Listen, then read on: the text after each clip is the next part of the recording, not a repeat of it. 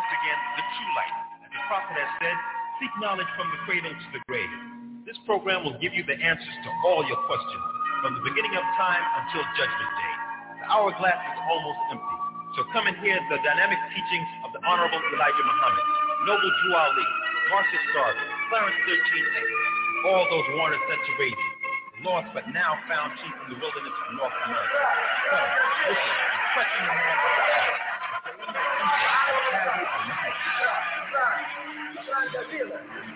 شكرا جزيلا. السلام عليكم ورحمة الله تعالى وبركاته.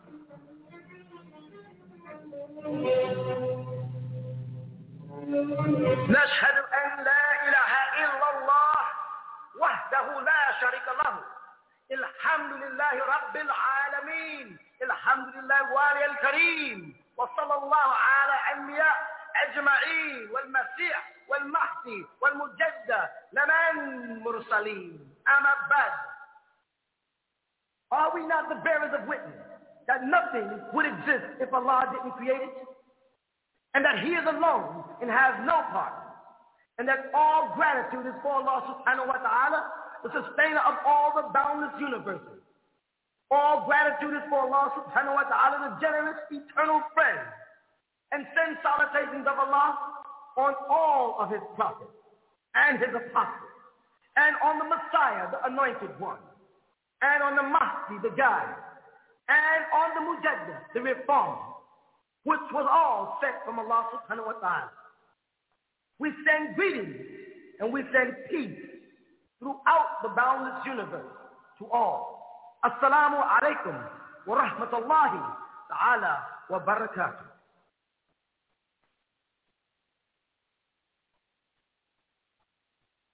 And now, the true light featuring Sayyid Isa Al-Hadi Al-Mahdi.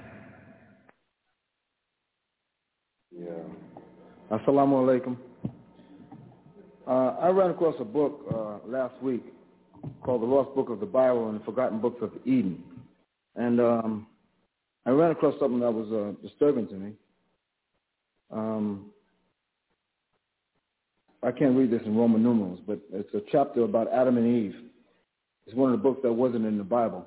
And I ran across something of a prophecy of the coming of Christ. And this is Adam. This is God supposedly speaking to Adam, if I can read this. Again said God unto Adam, all this misery that hath been made to take upon thee because of thy transgression will not set free from the hand of Satan. It will not save thee, but I will. When I shall come down from heaven and shall become flesh of thy seed and take upon me the infamy from which thou sufferest, then the darkness that came upon thee in the cave shall come upon me in the grave when I'm in the flesh of the seed.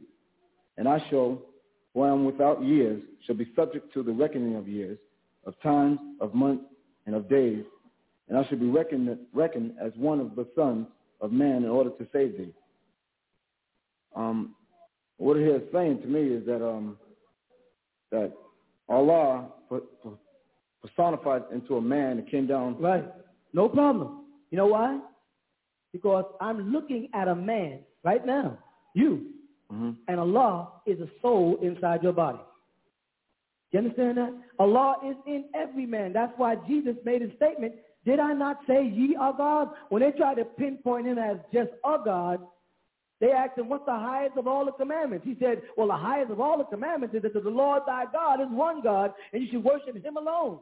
That was his statement. But when he referred to anybody else in St. John's, he said, I came unto my own people, but my own people received me not. But as many of them that do receive me, I give them the power to be what? Sons of God. When the Pharisees and them questioned him about his godship, he turned and said, is it not written in your law, I said ye are God? So he was not saying that he was the only God personified. He was saying all man who lives righteous has the Spirit of the Most High in them, or the soul moving them, making them holy. That's why Jesus kept saying, you got to be born again. You have messed up since your first birth. You got to be born again and get the Holy Spirit moving inside you again. And that Holy Spirit comes down from where? What did Jesus say? It comes down from heaven. But when John the Baptist was baptizing Jesus in the morning, they said the skies opened up, an image, or like a dove, descended down from heaven upon Jesus. And then they heard a voice from heaven saying what? This is my Son in whom I am well pleased. You see? So it was the Spirit that he sent down, because the voice was still in the heavens. That's what the Christians keep missing when they read that section. When it speaks about the skies open and the dove descending, the voice came from the heavens. So if Jesus was on earth and the dove was descending, or the likeness of a dove was descending, the voice, who was the voice of whom? Well, Jesus made it very clear in Matthew. He said, our Father who art where? In heaven.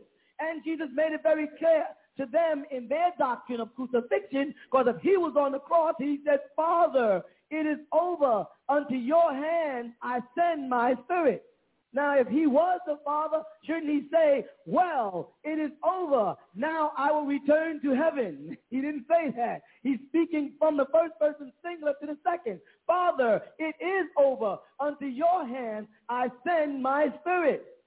You follow what I'm saying? Yes, so there's nothing wrong with that book. That book is merely saying that when you saw Jesus, you saw the Father.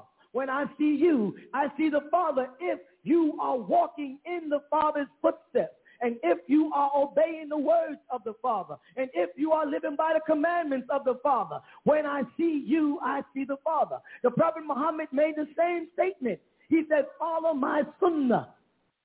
Follow my way, because I am the best of examples for this day and time. I am the seal of the prophets. Obey me and you're obeying Allah. Love me and you're loving Allah, which is the same as Jesus. I and the Father are one. When you see me, you see the Father. They said, oh, you're saying that you are the Father? He said, is it not written in your law, I said ye are God? They said, then stone him. Anyway, so when you realize who you are and you make the declaration, all of us are the children of the Most High, and his Spirit is in us, then people say about Imam Isa, he says he is Allah. I never said I am Allah subhanahu wa ta'ala. I am one of his sons, one of his children, and his Spirit moves in me because he said he did. He used the word nafakha, to breathe. He said he breathed, he blew his Spirit into me, and I became a living soul. He said that. Now, you're going to go against that, that's on you. The way I see it, and the way I know you see it, is that all the divine that moves through me, my intuition, my psychic powers, and we all have these sensitivities, because sometimes you get ready to pick up a phone, and someone is there. And you get ready to call John, you get ready to dial his number, you pick up the phone, and John then dialed you at the same time. Or you walk in and say, you know what? I haven't seen my friend Ahmed in about a month. Turn the corner and bump right into Ahmed. That is divine moving in you. Because it ain't no coincidence if it happened more than twice. Coincidence means two incidents. Coincidence. If it happened to you more than twice in your life, then it ain't no coincidence. The divine is moving inside you. And if you channel that divine, nothing can stop you. That's what Jesus is trying to say. If you channel the divine in you and let it grow in you and become born again and let the Holy Spirit move you and live by the will of the Most High, nothing and nobody can stop you. That's what I'm trying to teach. And of course the white man and the devil and his helpers hate that, because I'll have black men walking around saying, you know what we are? We are supreme beings. We didn't say we are Allah. We are the supreme beings. As I said a couple of weeks ago downstairs when I was in the class, I said that they go to Egypt and they look at statues all up and down the Nile, don't they? And what do they call them? Gods. They say these are Egyptian gods. That's Ramses. That's one of your descendants they're talking about. That's Abimelech, one of your descendants. So when the white man is on one of his little excursions to Cairo, fly Cairo for $354, and go from the hotel, and he rides on over to the pyramids, and he sees the Sphinx. Then he goes down into Luxor, and he sees all these massive statues of black men with big lips and nappy hair, and says, these are the Egyptian gods, right? Then he comes back to America, borders in Kennedy Airport, and sees this guy grabbing his luggage and says, look at that nasty nigger. That nasty nigger, Whitey, is the same God you was admiring when you was in Egypt. You just misplaced him. You just took his soul from him. You removed his purpose. and you injected drugs and alcohol and bad thoughts and anger and envy and jealous. You removed his dignity. You removed his manhood. How can he stand up and be supreme when you have made him a bum? But I'm going to tell you something, white man. If you stop and listen to a derelict, you hear divine. You're right about that. If you go right up to the Port Authority and talk to a derelict who's mumbling, listen to what that man is mumbling. He's usually saying, they did this to me. I don't know why they picked on me. I trusted in them. Didn't you trust him? You trust the white man so much that you worked 6 days and waited to get paid on the 7th. And then would start working another 6 days and waiting to get paid on the 7th. You never once said, pay me each day I work. Or pay me before I do the work. No, you did a whole 6 days. And then he gave you a piece of paper and sent you to a friend of his who put a stamp and made you sign your signature. He gave you some more paper and told you it was worth its weight in gold. Oh, you could identify with gold. Why can you identify with gold? Because you come from Mother Africa, where gold is born. And I want to add another chapter to this, which I've said many times. If the Heavenly Father, are y'all with me? If the Heavenly Father didn't love black people so much, why did he put all of the richest minerals under our feet in Africa and none in Europe? Why is gold and diamonds and onyx and ivory, they got to go to Africa to shoot our elephant brothers, because that's all they are to us. That's how we live with them until Tarzan came. A white man, huh? He running around Africa, yeah, right. Catch malaria and die the first week. But anyway, in Africa, Allah subhanahu wa ta'ala has placed gold. If you don't believe me, ask the South Africans. That's why they have apartheid, really. Now, why did Allah choose you to give the gold? He could have put it in Europe. He didn't put it in the Vatican. The Pope ain't got no gold growing under him.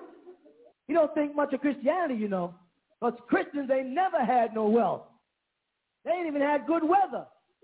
Nowhere they ever resided was there ever a comfortable environment for Christians. Nowhere, not even in Utah. But the Almighty, now listen again, he loved you so much, he put the criteria for wealth in the whole world under your feet in Africa, gold. And you gave it up to be American Negroes. You willfully gave up the gold to serve the white man. Because the slave master came over there and made offers for you that he's going to give you more money for your labors than you can earn in your own land. How can you earn more money than all the gold in the world? Ain't that what he told us? And then we climb on the good ship Jesus. That's right. And end up in America. And has he ever given you your gold? No. What has he given you in turn? He gave you drugs. He gave you pork. He gave you poverty. He gave you diseases. He gave you the wrong image of yourself, the wrong likeness of yourself. He even changed the name from Allah to God. He took away God. He took away language. He took away land. He took away your name. And now he's even taken away your manhood and changing you into Michael Jackson. He hasn't stopped taking. And you know the worst part about it, y'all? You know the worst part? We haven't stopped giving. There's still black people saying, all white people ain't bad, are they? I mean, I know some white people, this white guy in school, you know, when I take this carpool, I was in the hospital very sick, and this all white people are not bad, are they? No. All lions are not bad either. Just don't wear no meat suit when you're around them. What I mean by that is as long as you are a docile, Bojangle type Sunni Muslim saying there's no racism, you never have anything to fear with the white man. He loves Satchmo. He loves Rochester. He loves Sammy Davis Jr. He loves Bed Marine. But he can't stand Honorable Elijah Muhammad. He can't stand Malcolm X. He couldn't stand Marcus Garvey. He couldn't stand Noble Drew Ali. He couldn't stand Clarence 13X. and he can't stand me. And I won't let him stand on me or you if I can help it. You understand? But he loves a smiling, head-scratching, watermelon-eating, even if he's saying he's a Muslim. I'm a Muslim, but white people are okay. Which white people are okay? The Irish? The Polish? The Yiddish? Who? Name one that's okay. Name one that's not responsible in some way or form for going into one of our lands and destroying us. Tell me what the white man has contributed to the upliftment of humanity. Bombs? Genocide? Drugs? Manufacturing of drugs? Tell me, brother. Give me a reason to want to like them. Just one. Give me a reason to want to trust them. Just one. Give me a reason to want to live with them. Just one. Give me a reason to want to work with them. Just one. Because I came over here, not of my own free will, because you took me off my goal, because you wanted it. And I learned to like you. No. Better yet, I learned to love you more than I love myself. Because I wanted to look like you. Mm-hmm. I wanted to talk like you. I wanted to walk like you.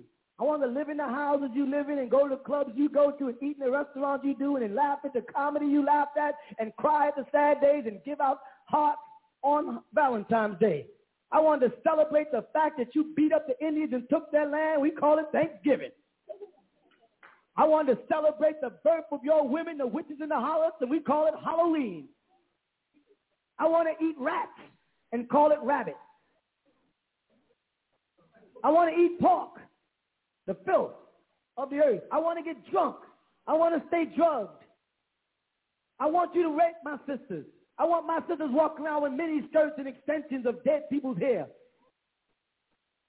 This is all the things I want from you. I appreciate this, Mr. Whitey. It's the least you can do for us who built America for you. This is the least you could do for people who came and trusted you. We gave you our trust because we are very sensitive people. We gave you our very heart. And right now, there's brothers and sisters still out there trusting the Mr. White Man, going to your schools and getting your education and believing that one day there's going to be some hope because Dr. Martin Luther King said so. They didn't see how he died. Yeah. They didn't see why he died. They seem to have forgotten even when he died. They don't know that he was a peaceful man and you killed him. And Malcolm X was a very unpeaceful man and you killed him. So you didn't kill them for what they said or what they wanted. You killed them for what they were. And that means, black man, that regardless of what you say, whether it's a black Muslim or a black Jew or a 5% or a Rastafarian or a Pentecostal or a born-again Christian or a Seventh-day Adventist or a Jehovah's Witness or Africanologist, whatever you say you are, he doesn't kill you for that reason. He kills you because you are a supreme being. He's killing God every time he kills one of you. He's killing the name of Allah every time he removes one of you. This is what the white man has given you in return for your slave labor. You understand what I'm saying? He abuses you over and over again. And I want to add, I'm as sensitive as any other black man here. And I feel sorry for anybody, Sunni Muslim or Christian or anybody who wants to slide up under the arm of this devil and his leprosy and let him lie to you and tell you what he's going to promise you in the future. We done waited 379 and some more for your Christ to come. We done watched the skies. We done sung the gospel. We done had the seizures. We done gave you our money. We foamed at the mouth in the name of the Lord Jesus Christ and the coming of the Holy Spirit as Paul said so. We went and fought the war for you. We didn't only go to Vietnam. We fought the Civil War. You follow what I'm saying? What else do you want from us? And all we ask of you is to recognize our existence and either replace us from which you've taken us or give us the ability to build for ourselves. I don't think that's asking too much after 400 years. Either give us back our motherland, Africa, and take your little leprous butt on out of there, going back up on that mountain in Europe behind that rope, and let that leprosy come upon you again, that hemophilia and your syphilis and your gonorrhea and your herpes, let it all eat you up and leave us alone. It's just because we are supreme beings that we work off compassion and mercy. We keep forgiving you. We keep forgiving you. I should have realized when Allah didn't want you under the sun that you didn't belong on this planet. I should have realized that you're the only people on the planet that can't lay on the beach without fear of dying of cancer. That was man's sign that you were not an earthling. And you didn't come from outer space, otherwise you wouldn't be trying to get up there. You would know how to get up there. That's right. You could have only came from hell, a pit. Because that you know how to do. You know how to dig down. So all we're going to do is bind you and put you back in your pit. Let's dance. I got 2 more questions. The first question is, I went to a Dr. Ben lecture, and he made a comment about Moses, how he got the 10 Commandments. And he said that Moses lived in Egypt all his life, and that the Egyptians recited the 42 negative confessions, which was partial of the 10 Commandments, and that he didn't get it from the burning bush, that he studied in Egypt, and he was a high priest, and that's how he got it. Could you clarify that? Sure, it's quite simple. You know what's wrong with my good brother, Dr. Ben? What's that? He's been talking to the wrong kind of Muslim. He's been talking to misinformed Muslims. Well, he said that he got his research from being in Africa. Right, and I've seen him there on his excursions and his tours. Yeah. And don't knock it. But what he's missing is this. Bismillahi ar-Rahmani ar-Rahim. Anybody can turn their Quran to this if they want. Chapter 2, verse 136. قالوا آمنا بالله وما أنزل إلينا وما أنزل إلى إبراهيم وإسماعيل وإسحاق ويعقوب وأسباط وما أطيع موسى, that's Moses, وعيسى, that's Jesus, وما أطيع نبيون من ربهم لا نفرق بين أحد منهم وَنَحْنُ لَهُ مُسْلِمُونَ. This quote is saying, it's talking, first of all, to all Muslims from Muhammad, alayhi salatu wasalam. Say this, Muslim, I have my faith by way of Allah, billahi, and what unzila was sent down ilayna, to us. This is talking about the Quran. Okay? Wama, and what unzila ilay was sent down to Abraham. If you ask a Muslim, what book was sent down to Abraham, the average Muslim don't know about the Suhuf. They don't have that kind of knowledge. They just go, the Quran. And that's that. We've already passed the Quran. This book says something was sent down to Abraham, a revelation. Okay? Wa Ismail, and Ishmael, wa Ishaq, and Isaac, wa Yaqub, and Yaqub, wa Asbat, and the tribes. That ends that. What was sent down to you, meaning the Quran, and what was sent down to Abraham, the Suhuf, and to Ismail, his son, Ismail and Isaac, who both had the revelations of Suhuf, you follow? And Jacob, and the tribes, meaning the tribes of Israel, and Ishmael, and the tribes of Midian, the Midianites. Then it says, and wama utiya, what was given to Moses, because these were pre-written tablets and given to him, as opposed to the coming down like this inspiration that came to Muhammad. And what was given to Jesus. And it was received by John, son of Zebedee, the book of Revelation, and then given to Jesus. That's why I used the word given. Then it says, and what was what? Given to the prophets from their sustainers. This is the key. We have covered the major prophets that we're talking about here. We're covering everybody from Abraham to Muhammad. You understand? And all those books in between would be inclusive, which would include the Sabor of Daud and his father Suleiman. The word Nabiyuna. If we go back to Genesis of the Bible, we'll find that Noah had sons. And from Noah's son came Cush and a man named Mizraim. Mizraim was where they get the word Misr, which is the Arabic equivalent to the Hebrew Mizraim for Egypt today. Egyptos, we know, is a Greek word meaning burnt or black faces. That don't belong there. All right? So the descendants of Noah, who was a prophet and who received revelation and who also had the books of the Suhuf of Enoch and Adam and Abraham and Seth, took their book and went into Egypt with them, way before the writing of Akhenaten Psalms.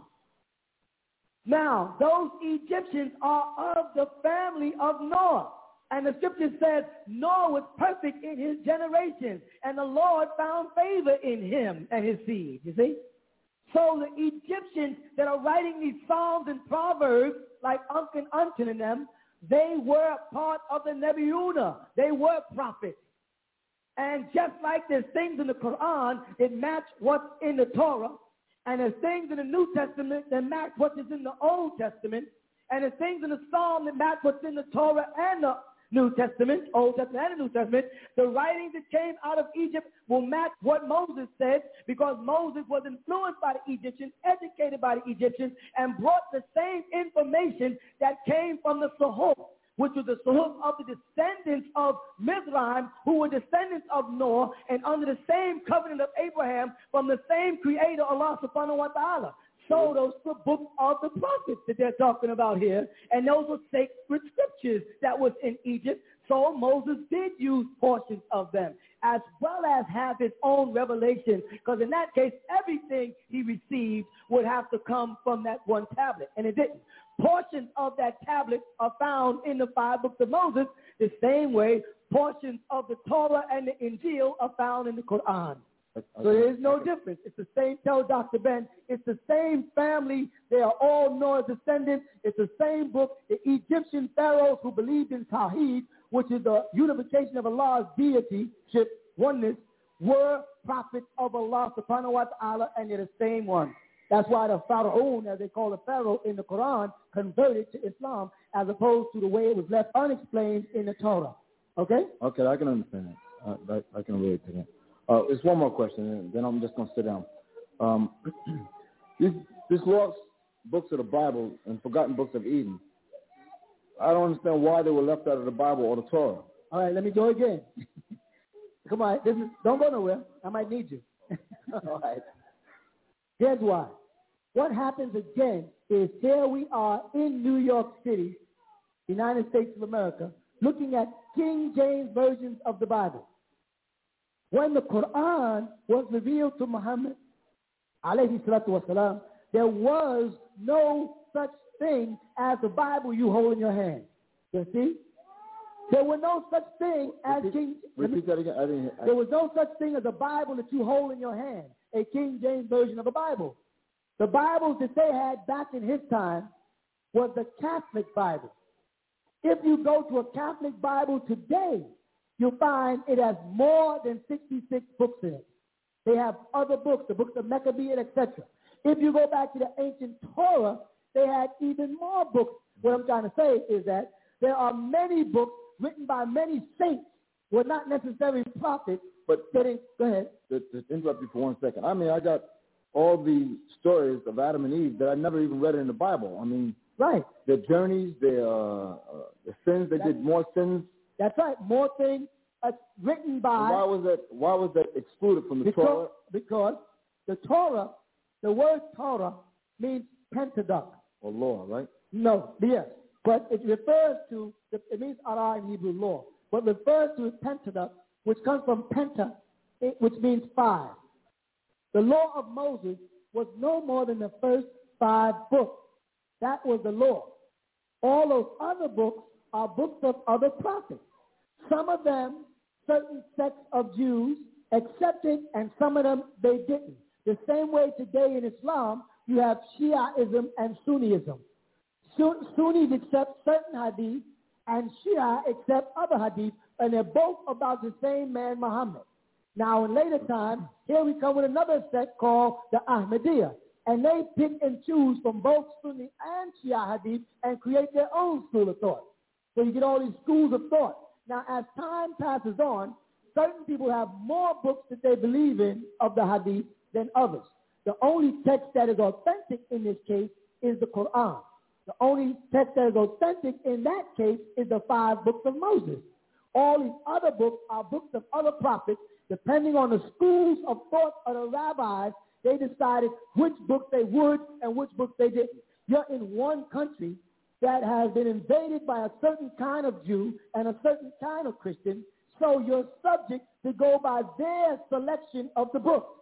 So you hold up the King James Version with its 66 books and say, where did these other books go? If you was in the Jerusalem there and you held up the Jerusalem Bible, it would have other books. If you was amongst the Russian Orthodox Christians, they would have other books written by saints that they knew and monks that they knew. You follow what I'm saying? I do understand to a degree, but what I'm saying is that this is Genesis. I mean, if you're going to write about Adam and Eve, why would they exclude the whole thing of Adam and Eve from They didn't. They didn't. What is true about Adam and Eve is found in the Torah. Scholars and rabbis wrote their own part and called them other scriptures. What is true is the 5 books of Moses. That's what he received, and all of them recognize that, and the 613 commandments. So this book in my hand is not... No, it's writings of men. So this is like hadith. That's exactly what it is. Okay. Exactly. All right. And you have to decide how much of it you want to accept. Or will you go by the vein of it all, which is the Torah? Or do you go by, as I say, the vein of Islam, which is the Quran? Or do you listen to a whole bunch of men who want to be like Allah, who want to be like the Prophet, and they start opinionating on his life, and they exaggerate it? They want to make every prophecy in the New Testament fit the Old Testament. And now the Muslims come along, and they want to make everything Jesus did look like what Muhammad did. So they start writing miracles and stuff that don't even make sense in scientific terms or in common sense, just to make Muhammad look as great as Jesus. And they wanted to make Jesus the greatest of all, so they took every prophecy in the Torah they could and made it match him. You know what I'm saying? This is the workings of men, and we're supposed to be able to work our way around them. Thank you very much. Shukran. Afwan.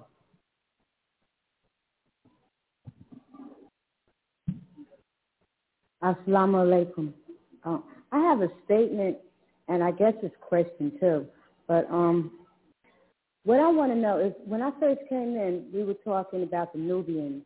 And I noticed that a lot of times when we talk about how black people is the majority of people all over the whole planet, and that this group of black people, like Orientals and Spanish people, and black people, we're all black people, we're all Nubians.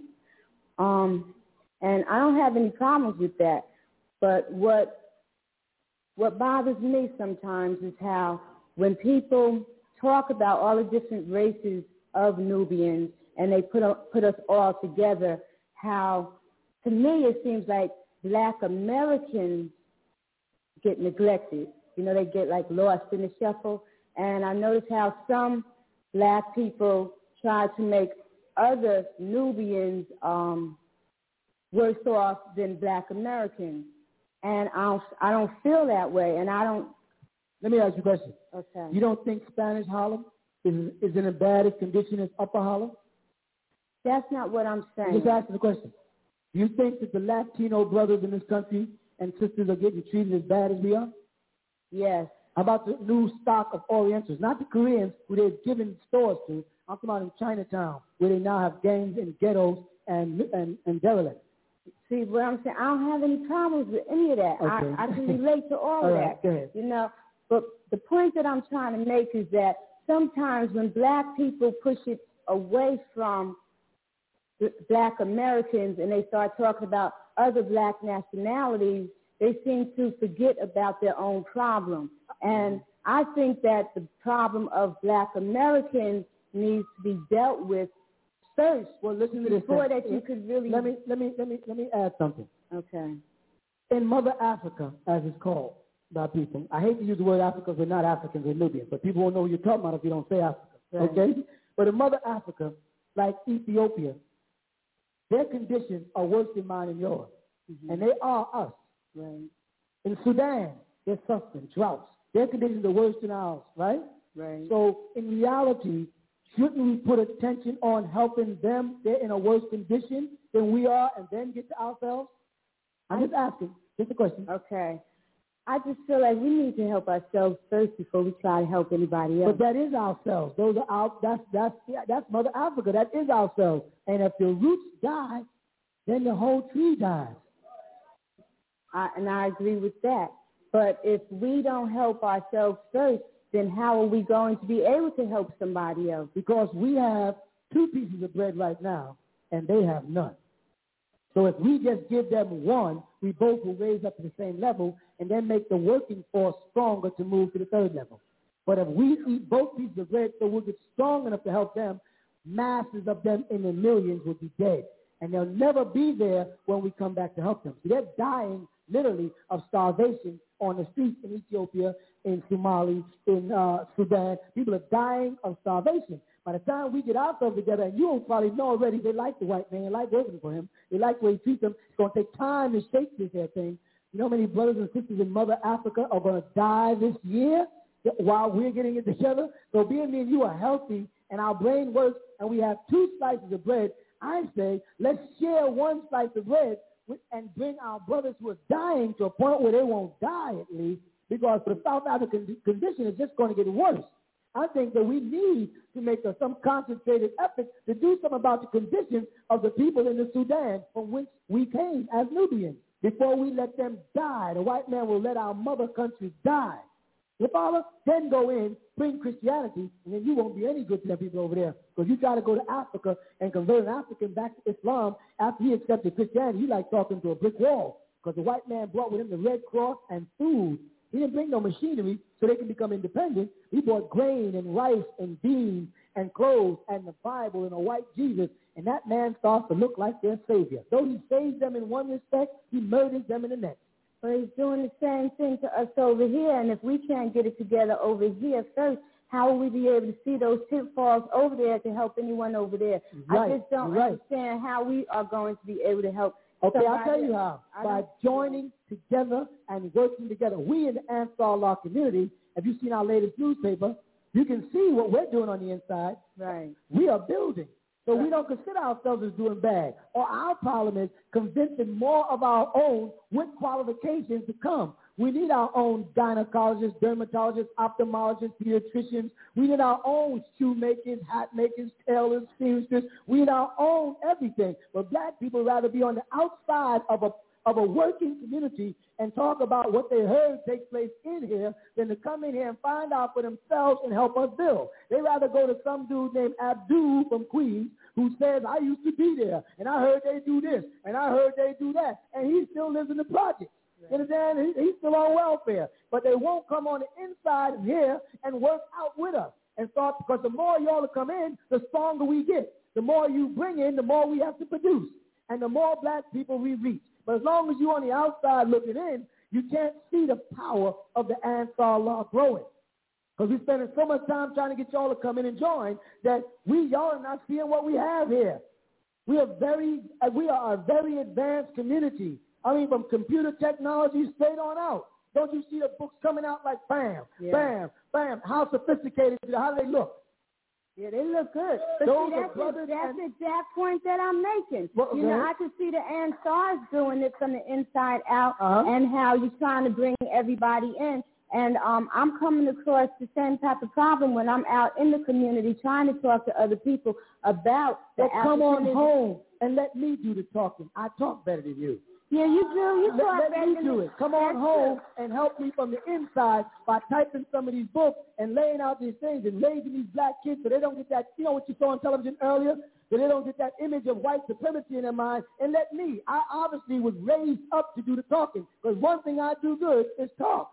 I give that to you, Imam Isa, but you can't be everywhere at one time. I can be everywhere at one time. That's why they have international media. That's why right now, while I'm talking here, they're listening to me in Philadelphia and in Chicago and in Trinidad and in Barbados and all over the world, because we can do that now. And the bigger we get, then eventually we will satellite it. And not only will they be listening to me, they'll be looking at me, and they'll be able to ask questions at one time. And then when I step down, I got 5 grown sons all speaking Arabic ready to come in.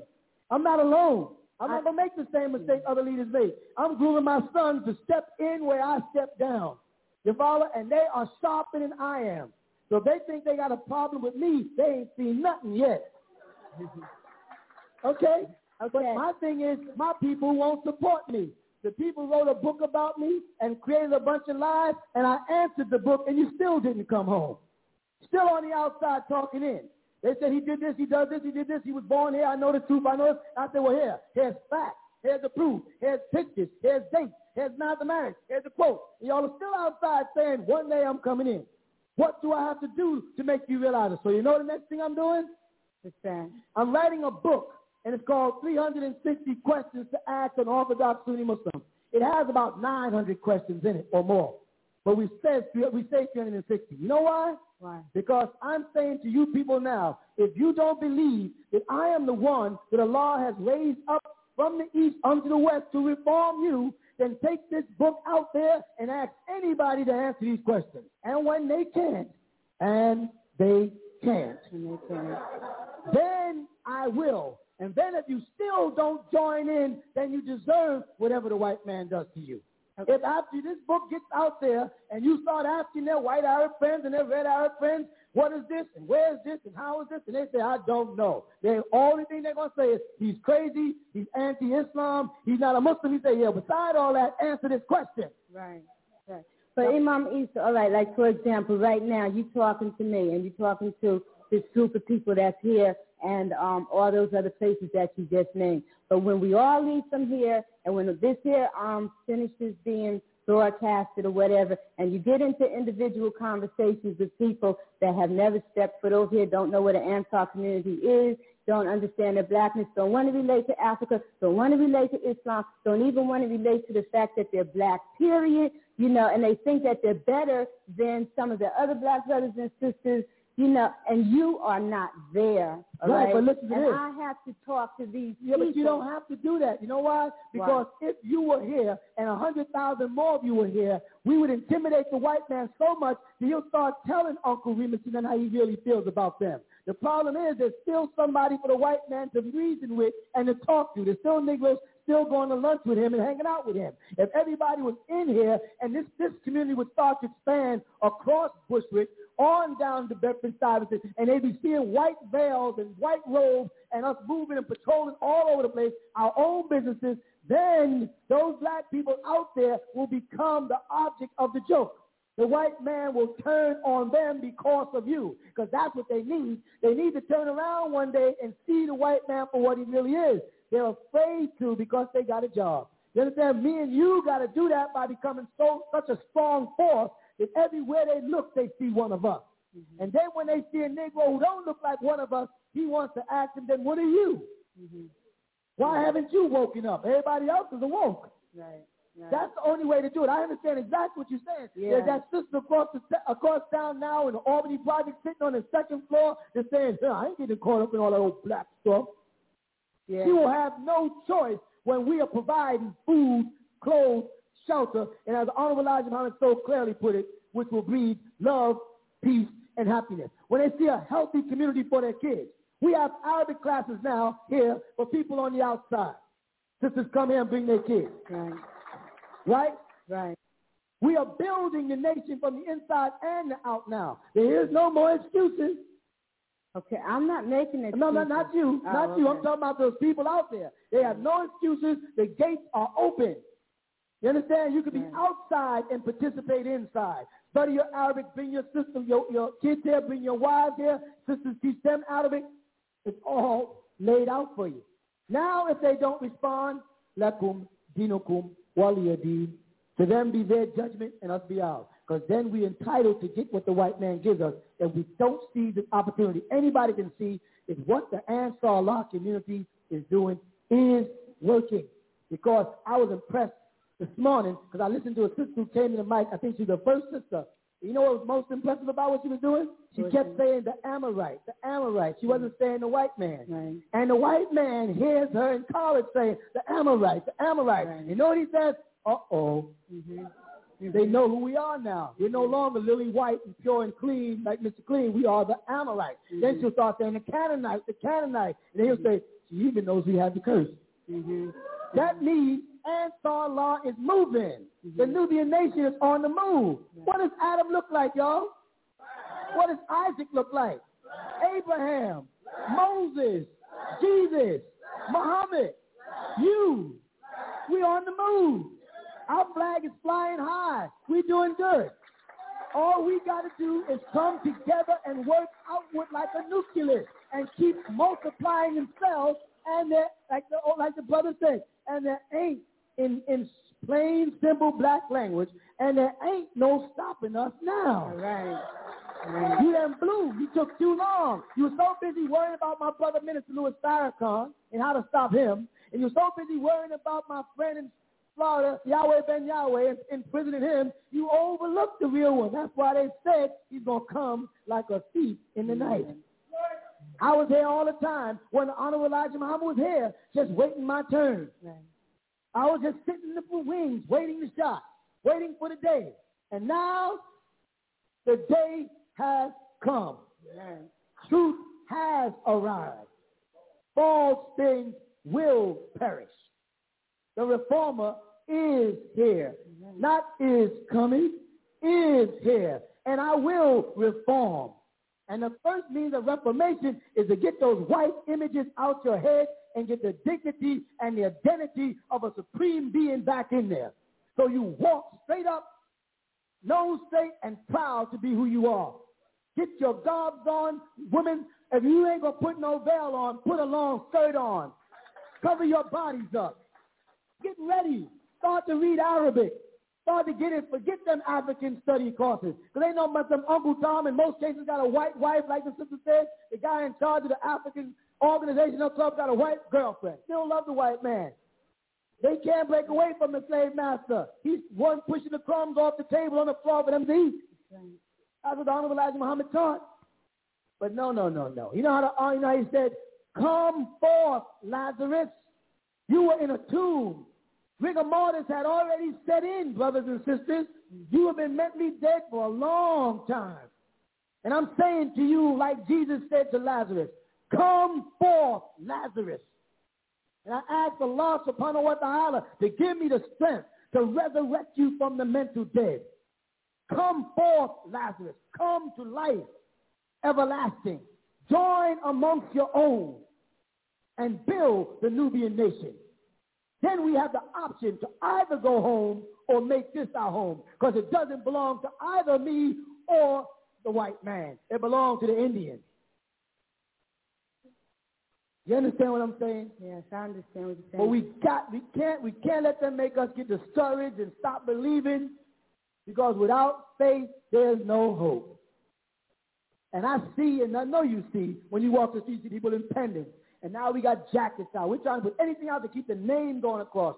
And with the name Nubian Nation, they're like the brother standing, a couple of people got the flag with the Ankh. He got a couple of symbols on his chest. But in the midst of there is that flag, black, red, and green. And I'm not saying red, black, and green. We didn't make no mistake. We didn't say red, black, and green. We're saying black, red, and green. And you see people say, we're not wearing no doggone Jamaican flag, so take off the yellow and the green, because that was given to you by the white man. We're wearing black, red, and green. And the reason why black is first and not red is because the red on the flag symbolizes blood. We do not, I repeat, we do not intend to bleed again. Right. So we have removed the black and put the black first and put the red second. Because you will not do to us what you've done. Now let me go back and make something clear. Do you know that when brothers join into Sunni Islam, that they're back in the slave trade? See, it was the Arabs that sold you into slavery. So now if some brother in America accepts money from one of those organizations, money for blacks in America, he is now becoming John Hawkins. He is receiving money to sell you back under their rule so you can back their philosophy on Islam. Don't you see that if the brother Bilal Phillips gets paid to try to make us unite with them, it's another form of the Arab slave trade? If the brother Siraj Wahaj is trying to get money to build a mosque on Bedford, then they're going to send into them their kind of teachers with their kind of doctrine, and they're going to be back in an Arab slave trade. And we all got to pray that Minister Louis Farrakhan does not get tempted by that beast and fall victim to him. And also keep praying for me. That they don't also get me. I'm not saying that he's no weaker than I am or no stronger than I am. The devil is busy. Right. I have no intentions of talking to him. So it's going to be real difficult for him to convince me to do anything. Mm-hmm. I don't want to go to their meetings. I don't want to meet them. I don't want them to ask me for nothing. And I don't want nothing from them. You can be assured I'm going to say, get lost. Mm-hmm. Y'all got people worshiping the Kaaba and adoring the Kaaba and kissing the black stone and throwing rocks at brick figures and saying that they're throwing rocks at the devil. Ain't no more religion of Abraham over there. You got the religion of the pagan Arabs there. And I'm not going to adhere to that. And they said the sun will rise in the west. You are the sun. You are rising in the west. You may not speak Arabic well, but you know what the prophecy said? Hear and obey. Even if a man is an Ethiopian, and the Ethiopians were not speaking Arabic, you are the saviors. You are the body of Christ. You understand? This may sound like what Word B. Muhammad said. He said it, but he didn't understand it because he wasn't listening to his father. You are the body of Christ. You are the resurrection. You are the truth. You are the light. You understand that? And all you got to do is get prepared like a bride for the groom, and the Messiah will return for you. That's all you have to do is get prepared in your bride's gown. And women, even in Christianity, they told you when you get married to put on a veil. Mm-hmm. They don't know nothing about the veil except for when they come to marriage, then they throw on a little veil and say it represents purity and virginity. Well, it also represents what's said in the book of Revelation where Jesus said the end of the world is like the marriage supper of the Lamb. You read that before? It said you got to be prepared like a bride, preparing yourself for that. Well, that veil is part of it. I know you're pretty. I know you don't want to cover your face, but covering your face is unveiling your heart. You understand that? And what I mean by covering your face is unveiling your heart. That means when you cover your face, people have to judge you by your heart, not by your looks. So Allah subhanahu wa ta'ala knew what he was talking about and knew what he was doing. Cover your face and unveil your heart. Because an uncovered face and a sealed heart is the works of the devil.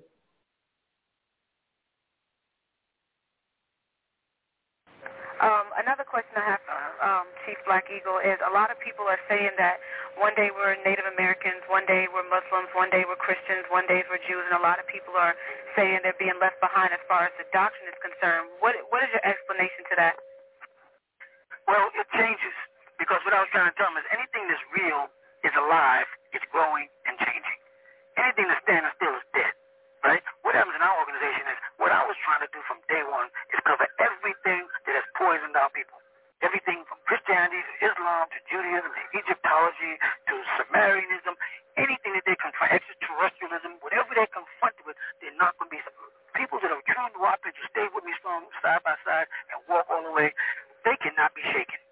They can handle anybody that approaches them, whether they're Freemason or Black Muslim, our brothers in the Nation of Islam or the Hebrew Israelites, our brothers the Moors. We're able to converse on all platforms. You follow that? Right. We are a tribe of Native Americans. Listen, I'm not saying everybody that's in Wapian is a Native American. Some of them are not Native Americans, and they don't have to help us in the Native American part of this thing. Those that know that they are, then hurry up and get on the boat. Those that want to call themselves Nubians, those that want to call themselves Africans, those that want to call themselves Negroes, those that want to call themselves Latinos, whatever you want to call yourself. If you don't want to, you know what I'm saying? That's That's your prerogative. But our doctrine has been growing. It's been growing because I try to be unlike most teachers. Most teachers will teach you their philosophy, and that's it. I don't have a philosophy. I don't have.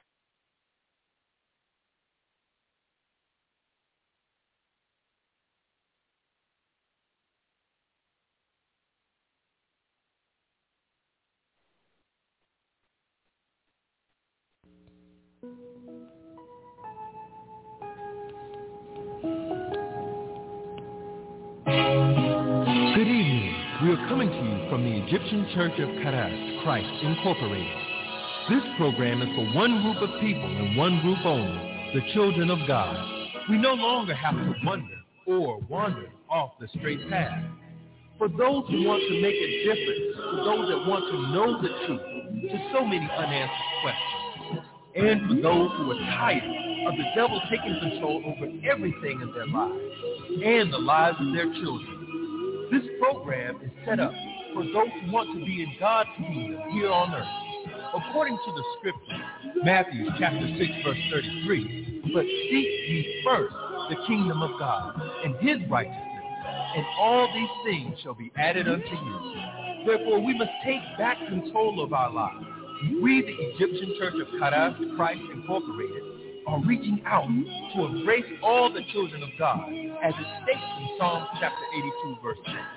I have said ye are God, and all of you are children of the Most High. Next, you will be listening to our pastor, Reverend Dr. Malachi Z. York L. in question and answer form.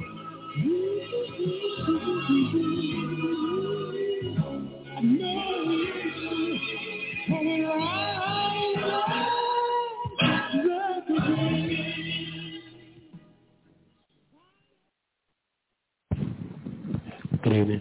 My question is coming from the 6th chapter of St. John, starting in verse number 53 and 54. Then Jesus said unto them, Verily, verily, I say unto you, except ye eat the flesh of the Son of Man and drink his blood, ye have no life in you. Whoso eateth my flesh and drinketh my blood hath eternal life, and I will raise him up at the last day. Mm-hmm. The question was just to help me to kind of get a, I don't understand it. It just, you should go to the upper room section in the upper room where Jesus speaks to his disciples and they're having the Last Supper. That's the first time he says, take this bread and eat of it and drink this wine. But if you read on, you're going to see that he says the wine is the revelation. He says wine is the scripture. Later on, when the church reorganized, the wine became almost semi-cannibalism. As they didn't understand what he was saying, they changed it around, and even in churches now, they use it in the form of communion to apply it to after the crucifixion. For a while, Christ was on the cross.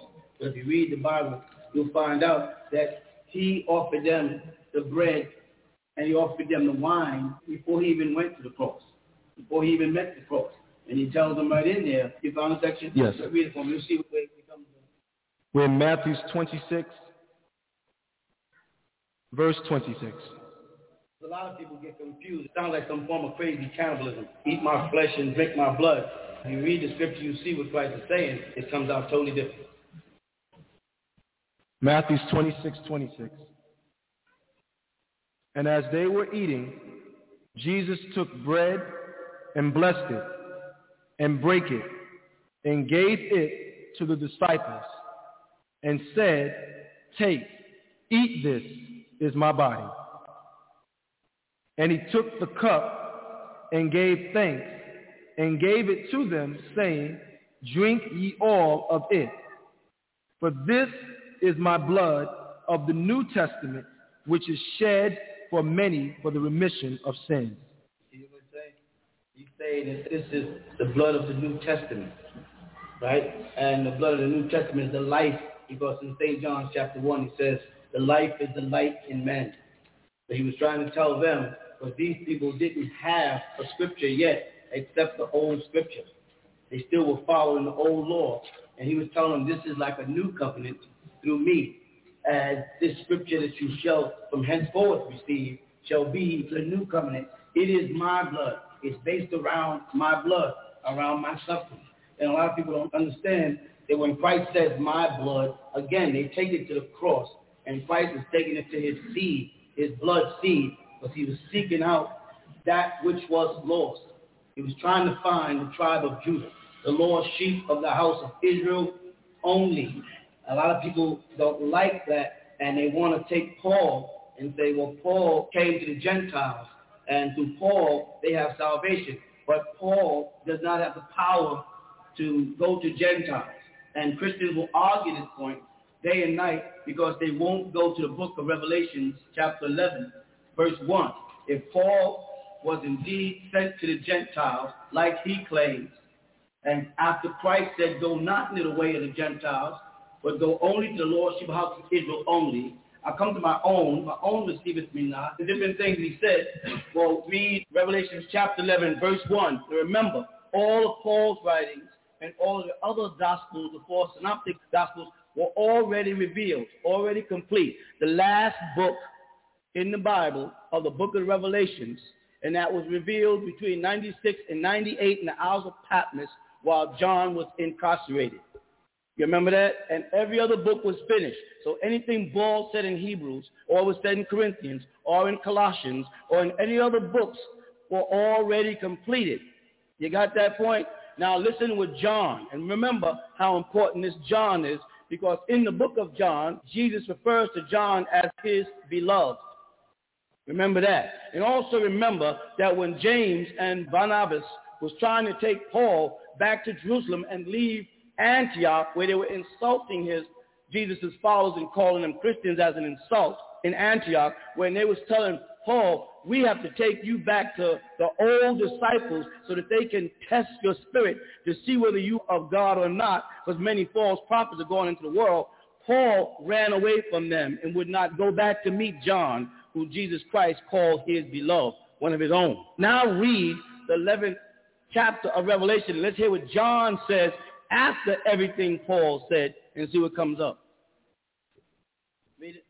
And there was given me a reed like unto a rod.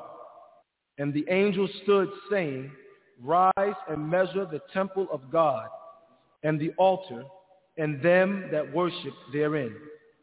But the court which is without the temple leave out, and measure it not, for it is given unto the Gentiles. You see? Right there, John, son of Zebedee, is making it very clear that they're interested in the tabernacle of God, the seed of God, the holy seed from which Christ came through from the line of David, not through Solomon, like many people would like to make you believe. Solomon sinned, according to the book of Israel, by mixing his seed. It came through the first son by Haggai and Adonijah.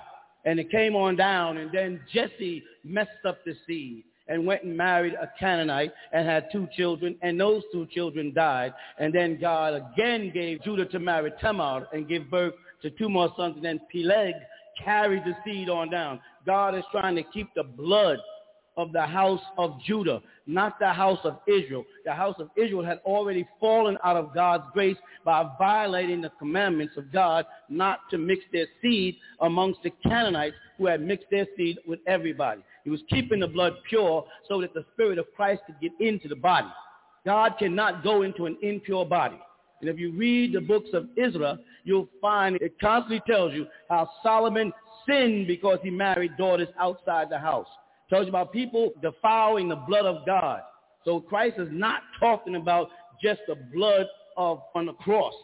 Christ is talking about the blood of the family, of the seed of the woman that's been in conflict with the dragon called the serpent or Nachash in the scripture since Genesis chapter 3 verse 15, where the devil will attempt to bite you at your heel, symbolic of the dragon, which becomes in modern day the Dracula, that will try to get their venom into your bloodstream and try to get their genes into your genes and destroy the God or the holy seed. The word holy in the Tanakh or Torah is Kodesh, and it means to be pure, to be something that's not diluted, something that's sure and certain and clean. And God was telling you from all the way back to Eve, Eve and Adam's seed was defected, and then God perfected it again in Seth.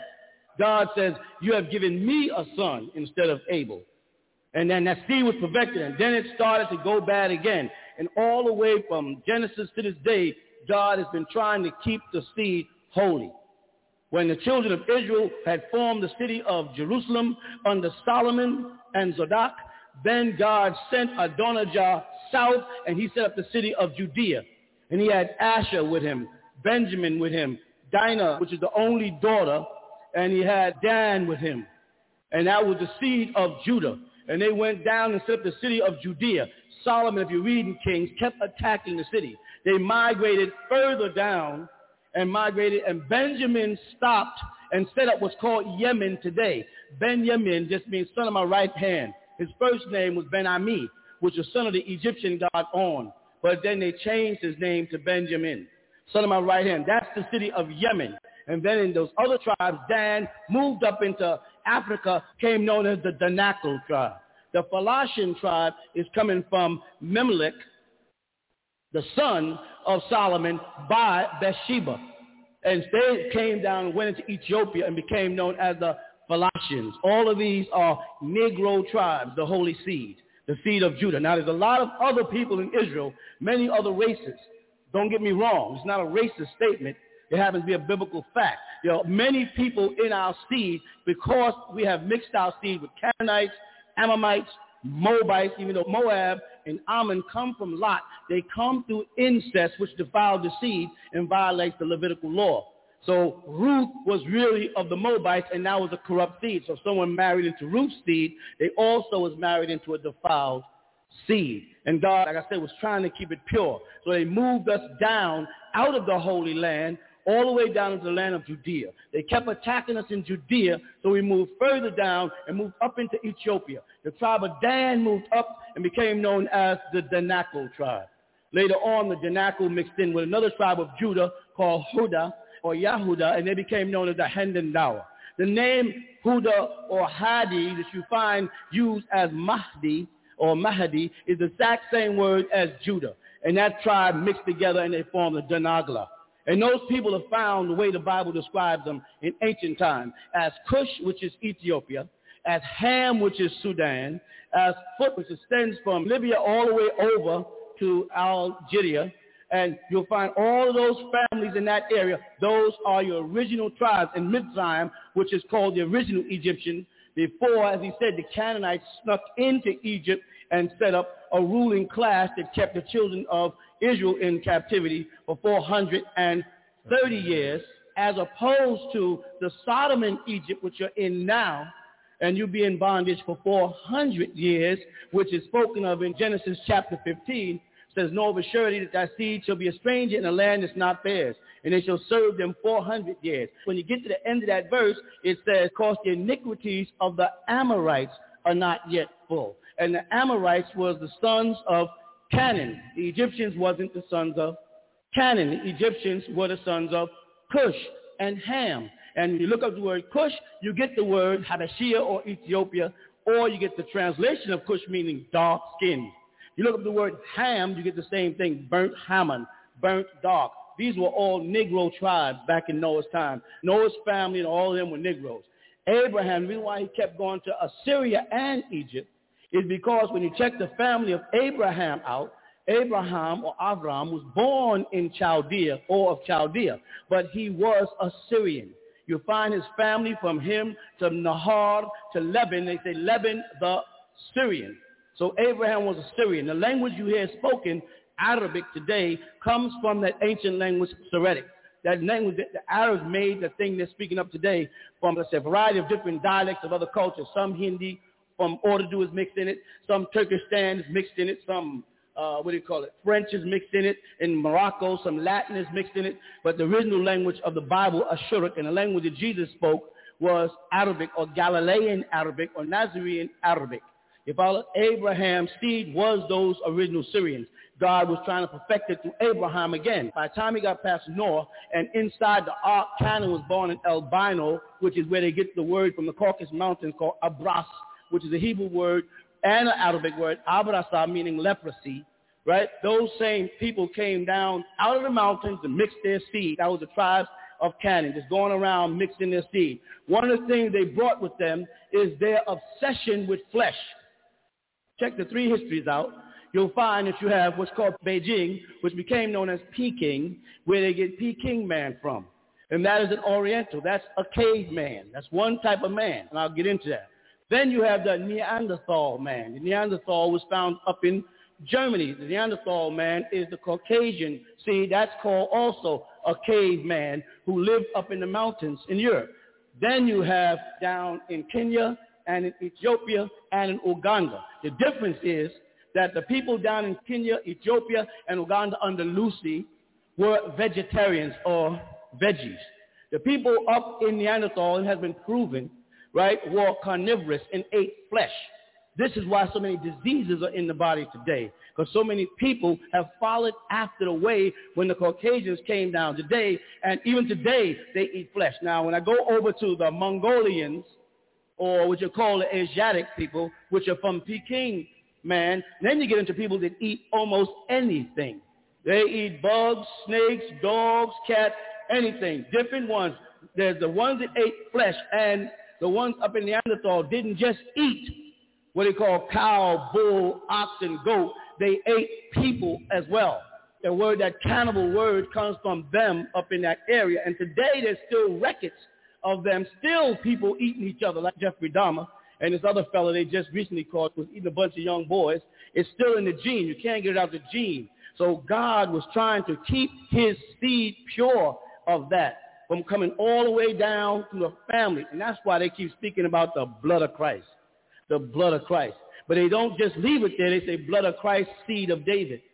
And they want to make it clear that they're not talking about Suleiman or Solomon or Shalomon, who had sinned before God by mixing his seed with people. Get back to Revelation 11. When it talks in Revelation 11 about counting the people, this is a second counting for the New Jerusalem, because there was another counting years ago, which the brother was going to read, when Israel was trying to get back into Jerusalem after they came out of the captivity of the Babylonians and had mixed their seed terribly with the Canaanites. And when they tried to move back in the city, the priests stopped them and said, you people cannot come in the city because you had committed the sin of mixing your seed. And they only let Judah and Dan and certain tribes back in, and most of the tribes of Israel were forbidden because they were no more. They later went on and became known as Jewish, a word that didn't pop up until 1514. That's the first time the word Jew or Jewish was used, in the year 1514. Anytime you find it in a book before that, it's a conspiracy. So when you find it in the New Testament where Christ says, I know the blasphemy of them who call themselves Jews and are not, the word Jew could not have been there because the word wasn't created until 1514. He was saying, I know those who are of the tribe of Judah and are not.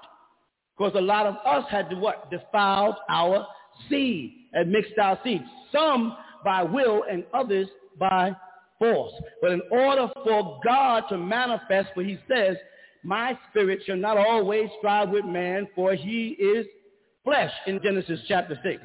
So God moves by putting his breath or spirit or life into your body. And he says, I breathed into man the breath of life, and man became I breathed into him of my spirit and became but man now is void of God and void of God's spirit, because his vessel, his temple, his tabernacle is unclean. So John, son of Zebedee, after the Lord and Savior Jesus Christ had already gone, your father, and was destined to return, reminds the children of Israel and reminds them right there in Revelations, it's time to do another counting. But you notice that he adds, he says a reed and a rod. Why? Because we're going to start counting people by their genes. And some people will have to be dealt with by a rod, because they're going to stand up and say, I'm of the tribe of Israel.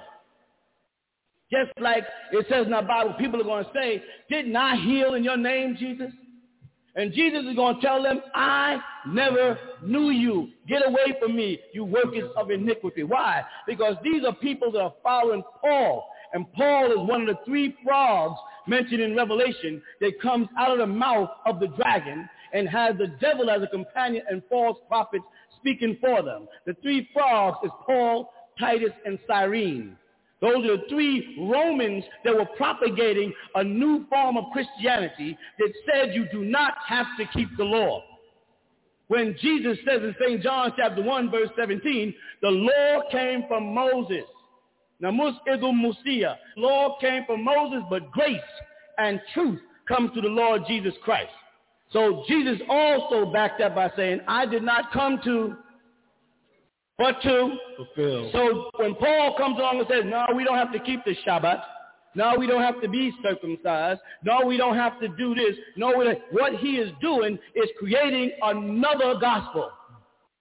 And when he starts talking about Jesus Christ the way he does in metaphysics instead of reality, then we're now talking about another Jesus. The Jesus he's talking about is found in Acts also. He's called Simon Bar Jesus. That's the one that they're worshiping today. He's called a Jew, a false prophet, and a sorcerer. A one who works of magic and mesmerize a whole town of people. El Muras, they call him, a learned one. This one is the one Paul is propagating. Paul don't want to teach about the Jesus as found in Revelation chapter 1, verses 14 and 15. He don't want to talk about that Jesus because that Jesus is described as a Negro. It says hair like lamb's wool, feet like brass, fine brass, blemishless, as if it's been burnt in a furnace. They don't want to teach that. They want to teach an image of a beast. And then they want to give that image life. And don't call it racism.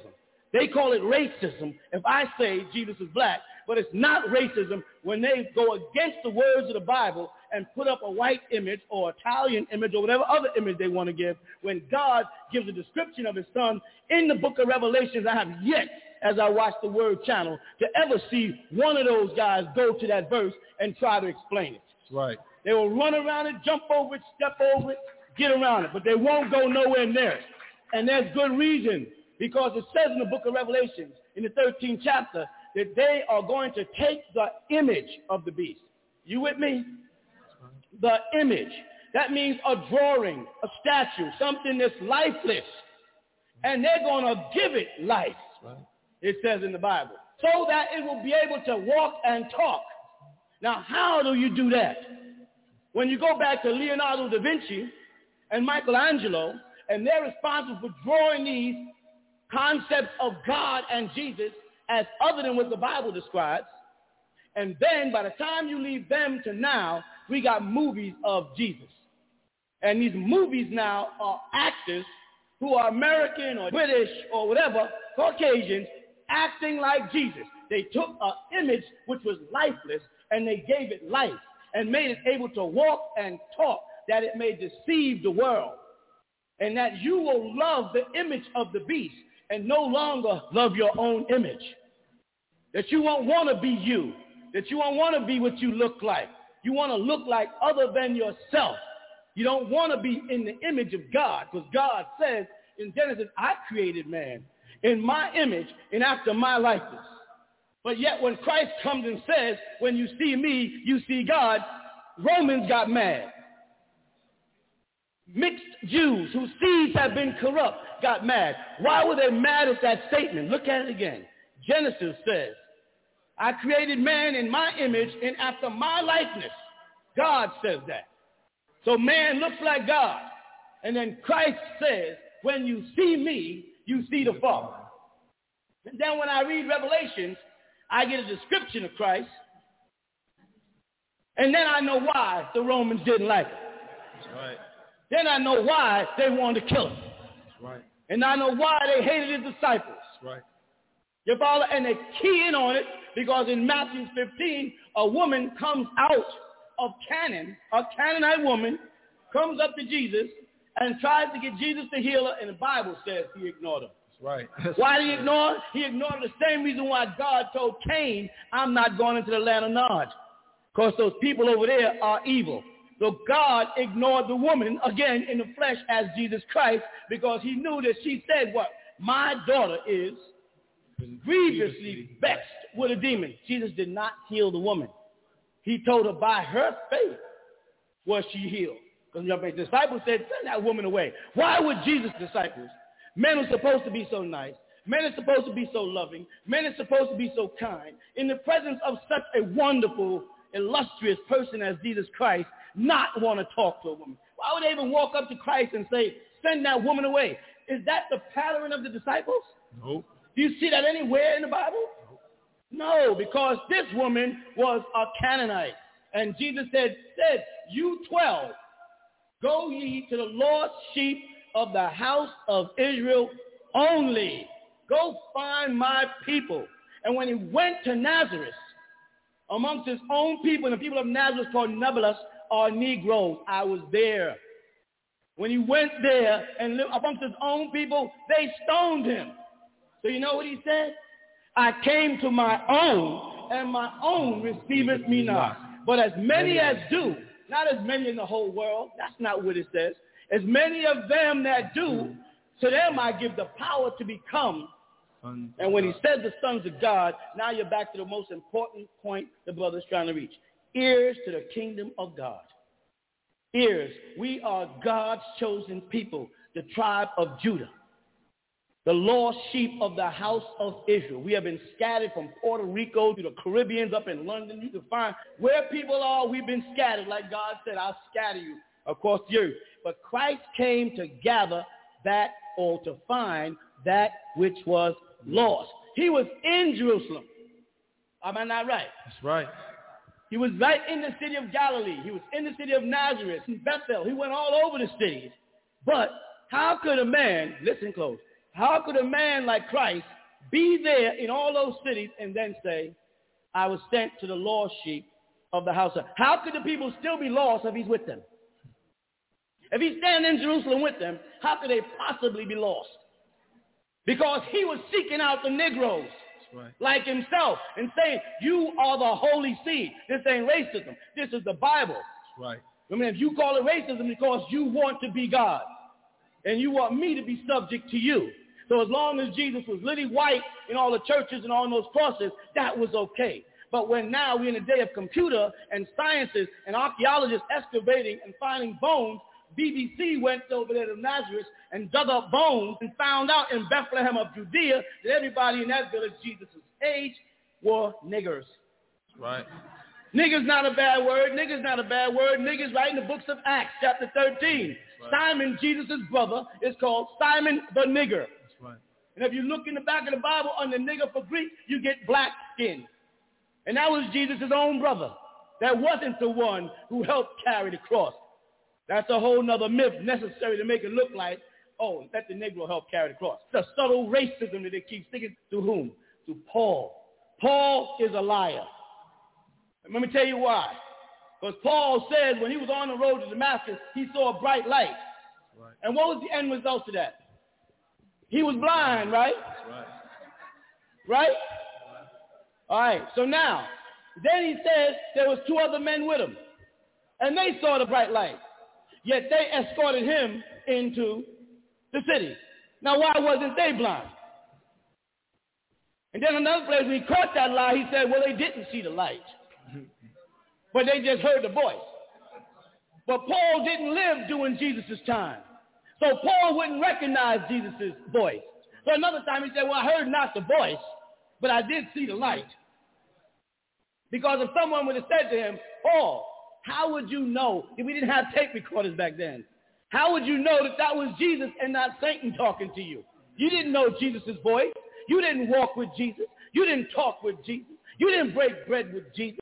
You didn't sup with Jesus. You opposed Jesus' followers. You took pleasure in persecuting Jesus' followers. What's wrong with the world now is John, son of Zebedee, also in the 3 epistles of John, tried to warn us about an antichrist that was living then, not future. He said, antichrists that are with us now. And Christ said right there in Matthew 24, many are going to come in my name and say, I am Christ. They're not going to say they're Christ. They're going to say, he's Christ. And Christ is going to tell them, I don't know you. What is he going to say? I don't know you. And then what did he say? Depart from me, you workers of iniquity. And what did the disciples tell that woman? Get away from us. Depart from me. They're telling you who they're talking about. All these rich evangelists running around making all this money and jumping all over the place on television with millions of dollars and laying on their hands and knocking people down. Show me one place one place in the Bible where Jesus Christ put his hand on somebody and knocked them down. One place. I watch them on TV and have these steps in the front of the churches, and folks are coming up throwing envelopes of money down on the stage. If I recall right, the Lord Jesus Christ was upset for people exchanging money in his Father's house. And if those are supposed to be houses of worship and churches, you're not supposed to exchange money there. So, this is why you've never seen, in all the 30 years that I've been teaching you, you've never seen us pass out no plate. Because if you pass out a plate, you're going against what Jesus said. And if you're following Jesus, you must obey him. I don't care about the money. Because whoever God is for, no one can be against. You will get the money. God will take care of you. He will build his own kingdom. You follow? Those people are working with the Antichrist. And they got the television swarm with the image of the beast. They got movies. Every year they got a new Jesus. A new actor. Making sure they take a dead image, a still image, one created way back there, and give it life. And they even have it walking and talking on big screens, like the Bible says they would. The same thing they said about the prophets of the fig and the olive. It tells us in the Bible, the fig and the olive, they said, their bodies shall lay in the street for 3.5 years, and all eyes shall behold them. This was said 2,000 years ago before there was TV and satellite. But now when we look on television, we see the fig and the olive. The fig is Moses and the olive is Muhammad. You follow? If you check their books, you'll find that out. Zechariah talks about it, and it's also in the Quran also. And we see the blood of Arabs, or people call themselves Arabs. I can go there too if you want me.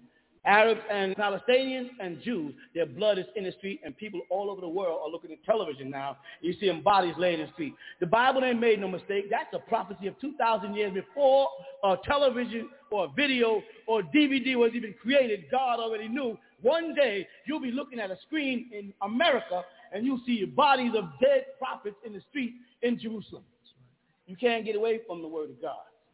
What you got to do now is get back online with God. Because Christ is coming, you follow, to give you and make you heirs to the kingdom of God.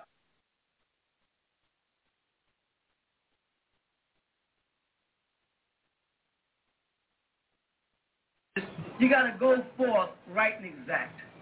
You know what I'm saying? Get rid of the crap, because the stats was holding everybody back. You follow? Anybody else got a question? Yeah. Talk to me.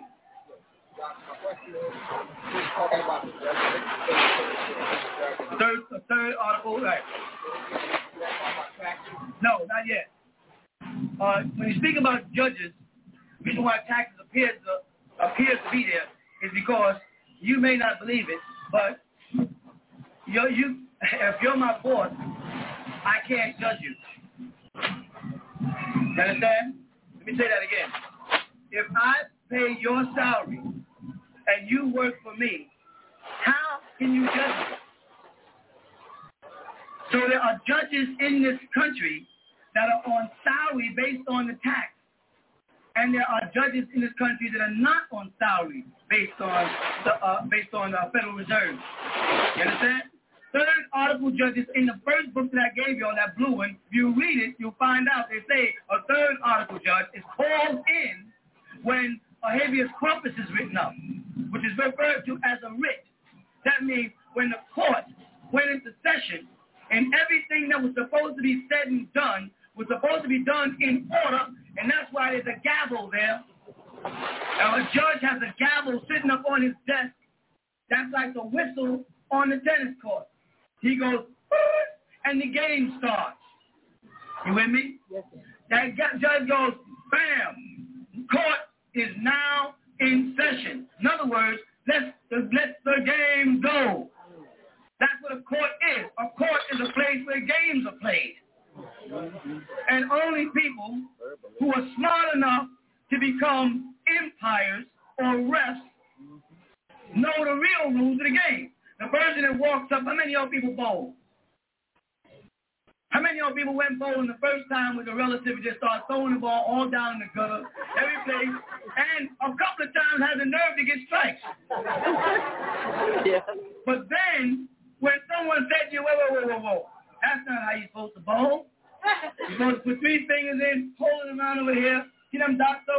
take 3 steps, keep your foot balanced, and don't let the ball swing. So go into New York or go ready. And then they gave you, by the time they gave you all that stuff, you couldn't get the ball down the lane. You was pulling balls going backwards and stuff. Right? The person who knows the game is the person who's umpiring the game. You understand? The guy who's sitting on the side of the tennis court like this, watching what's happening, he knows the rules and regulations of the game. And if you have any sense at all, before you get on the tennis court, you'd become a judge. Why would you become a judge?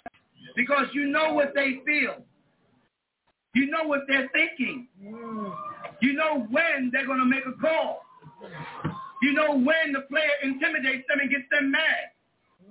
Do you know anytime you walk into a court in this country without a suit and a tie on, you have already violated the law? There is a law that you come to the court or the game in tennis shorts. Did you know that? That you're supposed to wear a dark suit, a white shirt, and a striped red, white, and blue tie when you go to court? That's the law of the court. So when you go in there thinking that you're doing something by going there doing your thing, you start off with a mark against you because you are out of uniform for a court proceeding. And the judge usually looks at you and basically says that. He just goes, you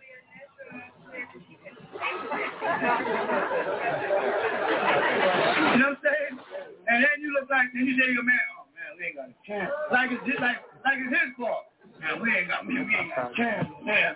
Then you got the fool who thinks he's a Freemason. And somebody told him some silly rituals.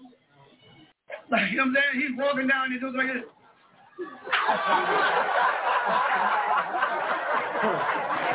And the judge was thinking about giving him 1 year. He did this. He just said, 3 years. The judge thought you were trying to tell him something. There's a system, and we are on the outside of that system. And this is why we keep blaming everybody for everything that happens to us. Because we're on the outside. We won't get involved. I'm not telling you to become no politician. I don't care what party you vote for, Democrat, Republican, it's your business. But know the law that you live under. So you know your rights. They live here. You follow that? That will attack you. Most people don't know that more people get killed by deers in car accidents because everybody's under the illusion that deers are Bambi. So they walk up to the deer and the deer literally whips their ass. And literally whips you. But most city folks don't have no idea of the dangers of living in the woods. So you do need weapons to defend yourself. You don't need it in New York City or in Atlanta. Well, I guess you do. Well, there's a different kind of deer walking around New York City and Atlanta. He just doesn't have he has an attitude. But actually, the Brady Law was torn down as of today. It's no longer in effect. Now think about that. When they passed it, they made us all hear it and know it. And if I went to buy a gun, I had to wait 6 days in a total investigation. But today, they introduced it that it's been pulled back, and they're not talking about it all over the place. Now the law to buy a gun is no longer in effect where they got to interview or have to go check it to the computer. Did they make that a big thing? No, that's the game they use. You have a right to petition a law against the Constitution, against anything, not you, anybody in this country. And they will consider that law and sometimes preemptively send that law through because it's best for the people for the moment.